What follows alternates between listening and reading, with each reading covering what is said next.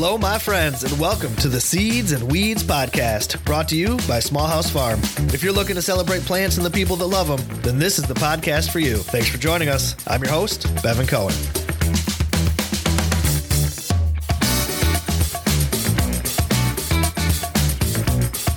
Hello again, my friends, and welcome back to the show. We have got a packed episode for you today. We're going to be sitting down to chat with certified aromatherapist Amy Anthony, and we covered a lot of information in this interview. It was awesome. I even got Amy to share her top 5 essential oils, so you're definitely going to want to stick around for that. It was actually a pretty long interview, so we don't want to waste any time, so we can get right into it. I even have some bonus content that's not going to be in today's episode, but it is available exclusively over on the Patreon. You know, our Patreon subscribers, they help keep this show on the air, so they get all sorts of groovy perks, including some bonus content from my conversation with Amy today. Speaking of Patreon, I want to say thank you to our latest subscribers, Patty Lashbrook, Diana Marie, Michaeline Penkovich. I also want to give a shout out to Jeffrey and Krista Lambin. Now, they're not new subscribers, but they recently upgraded to the seasonal herb lovers tier just in time to get the autumn herbal gift basket that we're going to be sending out next month. So again, big thanks to all of our Patreon members. We literally could not do the show without you. If you'd like to support our program, you can find details at seedsandweedspodcast.com or at patreon.com/smallhousefarm. All right, now let's hear that interview.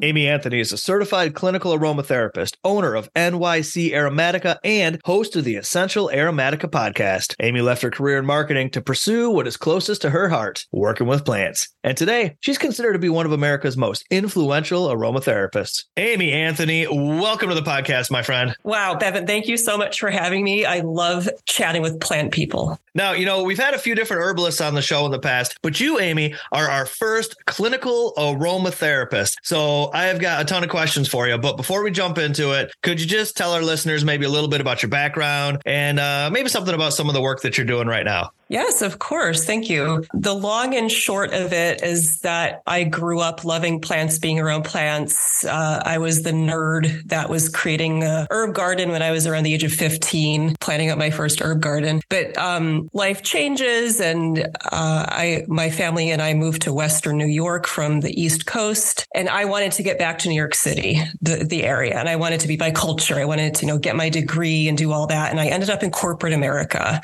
and I spent some time there doing in the land of market research. So surveys, survey design, survey analysis, data analysis to focus groups and the qualitative side as well. And I loved it. I still do, but I need plants in my life. They ground me. And basically, I quit my corporate job thanks to the support of my spouse. I didn't do this alone. And the essential oils found me around the same time. And I was just obsessed to learn about them. What are these things? I need to know more. I suddenly needed to become certified without knowing why. And luckily, Amy Galper opened the New York Institute of Aromatherapy, which happened to be about 3 blocks from my apartment. So that was the universe saying, wake up, Amy. And suddenly I ended up being an aromatherapist and starting my own business. So that's the long and short of it. But really, it was my need to be with plants, and the essential oils are a way for me to do that. I totally dig that. I love that you said that you were a nerd. You're in good company here. Now, I guess the first question I really got to ask here, since you're a clinical aromatherapist, what is aromatherapy?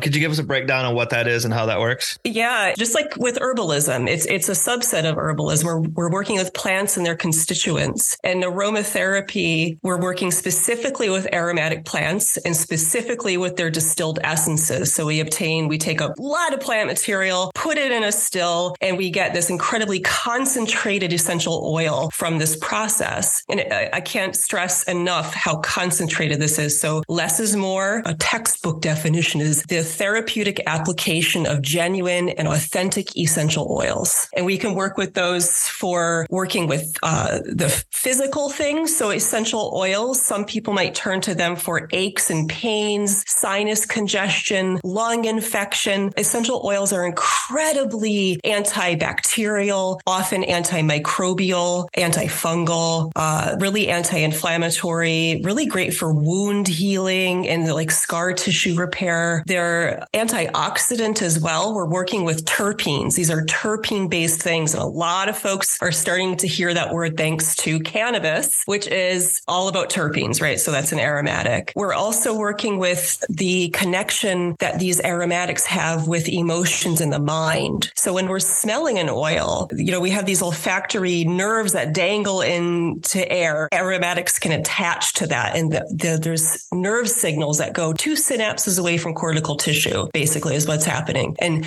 a molecule attaches and suddenly there's a bunch of stuff happening there. So we have, oh, I recognize that. Oh, that reminds me of this. Or, oh, I love the way that smells. I like this. And then there's all this neuroelectricity happening. And what's happening is the scent is attached to our hippocampus. So that's the place of memory formation and retention. It's attached and goes to the amygdala, the center for raw emotions and anger and, just like the raw sense of you and fight and flight. And also working with the hypothalamus, the major, you could say CEO of the brain, looking for homeostasis. And I have to pause because there's just so much that happens with aromas and scent molecules. Yeah, this is wild stuff. So let me just see if I'm following along. Basically, what you're saying is when we smell these smells, the molecules of these aromas get into our system and it causes our body to react to it in different ways, right? Exactly. Okay. Now, when you were mentioning using the essential oils for things, antibacterial, pain relief, that sort of thing, is this aromatherapy applications or are these topical applications? Oh, I love the way you asked that because aromatherapy could be parsed out in so many ways. So yes, there's the topical application, but also when it is topical, you're smelling it. So it's also the pleasure, hedonic, like dislike memory thing. And that's the thing is essential oils, the aromatics, it's a mind-body connector. So it's it's and. So if I put a topical application on of something, you might notice that, oh, my arthritis feels a little better or that ache is kind of gone for now. Oh, but I notice I feel calmer. And yes, you might feel calmer because you don't have the pain anymore, but it's deeper than that. There's more and more proof showing that these chemicals, I could call them that, work with GABA receptors. Like we have GABA receptors all over the body. We're working with dopamine receptors. We're working with oxytocin receptors. So it's this lovely thing of and with aromatherapy. It can work with pain and sickness, like a bacterial infection, and I can work with emotional and mental states. Okay. One of the things that caught my eye when I was going through your website was that you're actually growing the herbs that you work with. But then I was reading, I thought maybe that you were distilling your own essential oils, but in the pre-interview, you mentioned that you're making hydrosols. So what's the difference here between an essential oil and a hydrosol? Yeah, there's so much. So for folks that might not know what a hydrosol is, the example I like to give is rose water. So it takes a lot of rose petals to obtain the essential oil because the plant constituents want to give themselves to water. They're really water soluble. So if I was to take rose petals and put them in this big or small still, and I was to distill them, I might get a little bit of essential oil, but in that, because we're working with water and water is going through the still and it gets condensed and it drips out and you get forever changed water, which is called the hydrosol. So you have this substance that's no longer water. It's infused with smaller amounts of aromatic chemicals. A lot of stuff stays behind in the still. Like a lot of the stuff that herbalists will really care about stay behind in the still, but herbalists also care about the aromatics. So the hydrosol is this profound preparation that's more gentle than the essential oil. It's like the yin of the essential oil. The essential oil's yang and really active and powerful and irritating. And then you get this watery yin substance that in small amounts is really beneficial. You can cook with the hydrosol. I work with them in creams, facial sprays, in the bath. They're so powerful. And one thing I want to share, some folks might not know this, hydrosols were the preferred end result of distillation up until, let's say, about the 1800s with the age of, enlightenment. And when we started to get microscopes and a better understanding of trying, what's in our world. So they're really powerful and beautiful. That's fascinating. So now the hydrosols, can you use these for aromatherapy as well, or do we stick to essential oils for that? The really cool thing about hydrosols is the appreciation of the chemistry. So essential oils don't like water. water in their nature. Like they separate from the water. So essential oils get carried over on steam. They hit a condenser and out comes, this really concentrated essential oil than this more dilute, watery substance. Like lemongrass has components that really want to give themselves to water. Same with Melissa, lemon balm, really expensive essential oil that's highly adulterated. It really wants to give itself to water. So you can work with the hydrosol and have this really medicinal, like antimicrobial property, but it also works well with anxiety. So it's the hydrosols are definitely worked with in aromatherapy, and they're gentle. Like my dog, we have a Shiba Inu.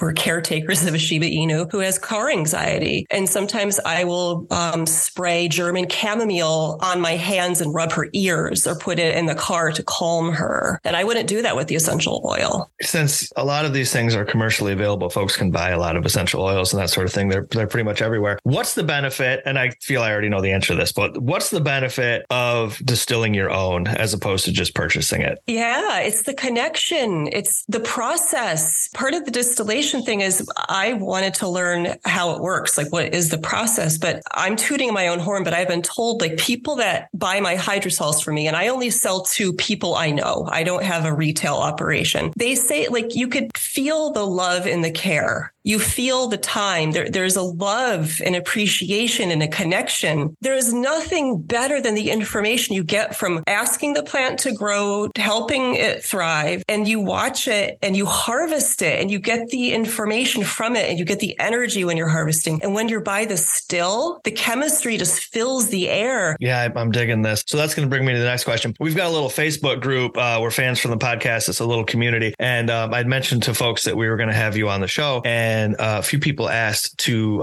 inquire about what kind of a still you have. What's that all about? Oh, thanks. I have 2 copper stills. And if you check me out on Instagram, I really just focus on the plants. So you might see some videos of the still and on my website too. I have copper alembic stills, Al-Ambiq, and they're made in Portugal. You can't beat the copper, and copper is bacteriostatic, and it could get banged around a little bit. You don't have to worry about it breaking. Oh, that's nice. I got 2 kids here, so I'm that durability is important with everything that we get. So on that note, I used to use an open flame with propane, like you can go and get the propane from a hardware store for your grill. And I've converted to a hot plate, and I'm really happy with that. Even though it takes longer, I feel it's safer. Yes, I'm using electricity, but you pick your battles. And I feel it's safer around kids. Open flame isn't the best. So you pick your battles. So now you run NYC Aromatica, and this website's great. There's videos on there, blog posts, you're offering consultations. So give us a quick rundown on NYC Aromatica. What's this all about? Yeah, I'm still trying to figure that out. But it's like, if you have questions about aromatherapy, I'm your resource. So the crux of it is, I mentioned I taught at this wonderful school, and unfortunately it closed. And then my love for teaching, I'm like, I need to do this. The connection I build with people to share the information about the gorgeousness of these plants and the oils. I was like, the school closed, I disappeared. I'm like, well, I missed this. So I just started to build up my website. And I've been seeing one-on-one clients, since 2015, 2016, but it was really just a necessity to continue to do what I love and to try to find a voice and share my voice in the world. Oh yeah. I mean, your website's just packed full of information for sure. My wife, Heather, and I, we had a chance, we went to visit the lavender fields in southern France. And when I noticed, being a plant guy, I was going through all the different plants there, and they had a lot of different species and hybrids of lavender, all these different things. And a number of the fields were dedicated to the production of lavandin, which is different than true lavender. And the essential oil is different too, I would assume. So could you unpack that a little bit for me so myself and also the listeners can understand the difference between these 2 plants? Of course. I have a class on my website based on this, actually, because I created a class for the former school. So lavender is Lavandula angustifolia. angustifolia. One thing I can't stress enough about all plants, right, is if you can learn the Latin binomial, get to know the Latin name, because that is the universal language and that gets rid of a little confusion. So when you're looking at a bottle of oil or looking to buy the plant, look at the Latin name. So there's lavender, Lavandula angustifolia, lavandin. So Lavandula intermedia, there's a couple different names, but it's a naturally occurring hybrid is lavandin. And then there's something, a beautiful being called spike lavender. It goes by a couple different names, but Lavandula latifolia. The Lamiaceae family, the family that lavender is classified in, readily hybridizes with each other. Bees come and pollinate, and suddenly you might see one lavender plant growing, and next to that lavender plant that happens to be a light purple might be one with white flowers. So that's just naturally occurring. So what hybridized probably millions of years ago, whatever, thousands of years ago, is spike lavender and true lavender, or Lavandula angustifolia, they hybridized and created this hybrid that has longer spiky flowers. Like spike lavender is kind of bushier, gruffer, a little unruly looking, and grows at lower altitudes, more sea level. And then you have Lavandula angustifolia, which is shorter, more compact, smaller flowers, and really thrives up in the higher altitudes and mountains. And way back, like 100 years ago or so, people still used to wild harvest that high altitude lavender. So high altitude lavender, true lavender, Lavandula angustifolia, is known for its dreamy, sleepy qualities. It's the sedative lavender. It doesn't produce as much essential oil as lavandin, because lavandin has the genes also of spike lavender. So lavandin produces probably 3 times the amount of essential oil as lavender. But lavender has the dreamy, sleepy, airy, motherly qualities, whereas lavandin is great. I find it's really modulating and balancing and really great for aches and pains. It starts to have a little more camphor in it. Lavender is great for aches and pains as well. But again, it really shines for that sleepy, motherly, soothing quality. I hope that I just gave you a lot there, I think. That was a lot, but that was awesome. That's exactly what I wanted. One of the things we like to do here on the show, we like to do a top 5. So I wanted to ask you if you could share with us maybe your top 5 essential oils. Maybe for folks that are new to essential oils, a good place to get started. Top 5 essential oils for the new budding aromatherapist. Yeah, that keeps me in line, because I'm like all of them, all of the aromatics. It's hard to pick top 5, isn't it? Yeah, I have to say we already touched on, the Swiss Army knife, as some people call it. I think John Steele said that the Swiss Army knife of the oils is lavender. Try to get yourself I say good quality, the nose, smell it. If you're taken away and curious, you're like, this is good, right? It shouldn't smell flat. It shouldn't smell metallic. It shouldn't be single note. It should be like a poem. So lavender is the ultimate panacea. It when in doubt, it's lovely. It's one of the few ones you could put on your skin neat, as in straight, if you have a crisis like a bee sting or really, really nasty bug bite like a bee sting. One that when you ask me to think about this, I'm like, I love all of them, but I always come back to vetiver. Vetiveria is Xanoides, or the Latin name is changed. So vetiver is a grass, and in aromatherapy, we work with the essential oil distilled from the roots. And the roots are really long, and this is a cooling, grounding, literally, right? Roots in the ground, but it's true. Oil that's wonderful for a lot of clinicians and psychiatrists, hypnotherapists will work with people with PTSD. Think of people that are really ungrounded, that are just have been crushed. Cooling, lovely, grounding. I've given presentations to like 30, 40 people, and every time I pull vetiver out and share it, literally within 30 seconds, I feel myself calm down. It's a very powerful oil. And I think it's more sustainable than, let's say, going to sandalwood and cutting down an entire tree. When we work with the grasses, I think it's more sustainable. Rosemary is another one. When in doubt, eat your herbs. Essential oils should be worked with, as needed, and eat the herbs. So rosemary is just uplifting, clarifying. It has evidence for enhancing memory, respiratory support. It's just such a lovely, accessible herb. You have to have a citrus. Many people smile. They love citruses. Sweet orange, lemon, mandarin is one of my favorites, because citrus oils are cold pressed. They're not distilled. And some of the citruses have phototoxic qualities. So like if you were to squeeze a lime juice, a lime in the sun, the oils will attract sunlight and you might get burnt. So be careful with some of those. And then another one I have to say, which we have to be careful about working with because there's sustainability issues, but frankincense is just a classic spiritual, uplifting, third eye clearing,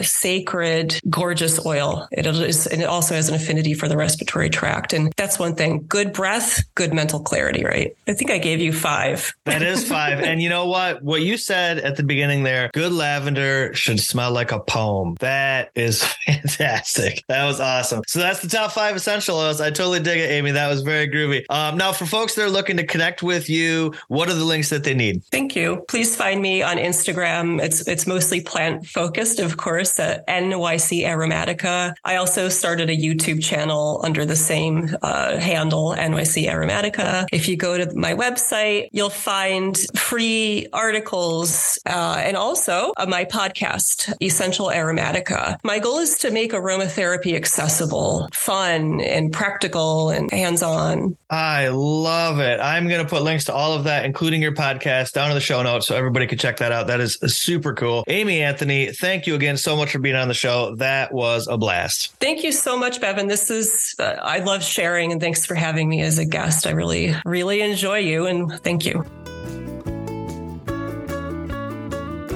And that's a wrap, my friends. We have come to the end of another show. Thanks again to Amy Anthony for joining us and to all of you for tuning in. If you enjoy what we're doing here, you can always leave us a review over on Apple Podcasts. And if you'd like to directly support the show, subscribe to our Patreon. You can find that link and many more at seedsandweedspodcast.com.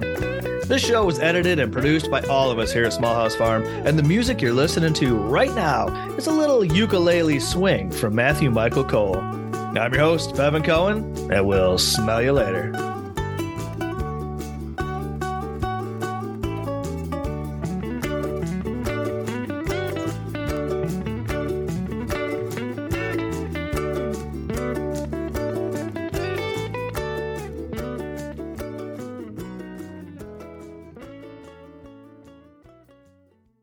Howdy, friends. Bevan here. You know, the Seeds and Weeds podcast is made possible in part by Baker Creek Heirloom Seed Company, rareseeds.com. They're America's top source for rare and heirloom varieties from around the world, and they're publisher of the whole seed catalog. Their 2024 catalog is chock full of heirloom goodness, new varieties, recipes, stories, and gorgeous photographs. You can order yours now at rareseeds.com.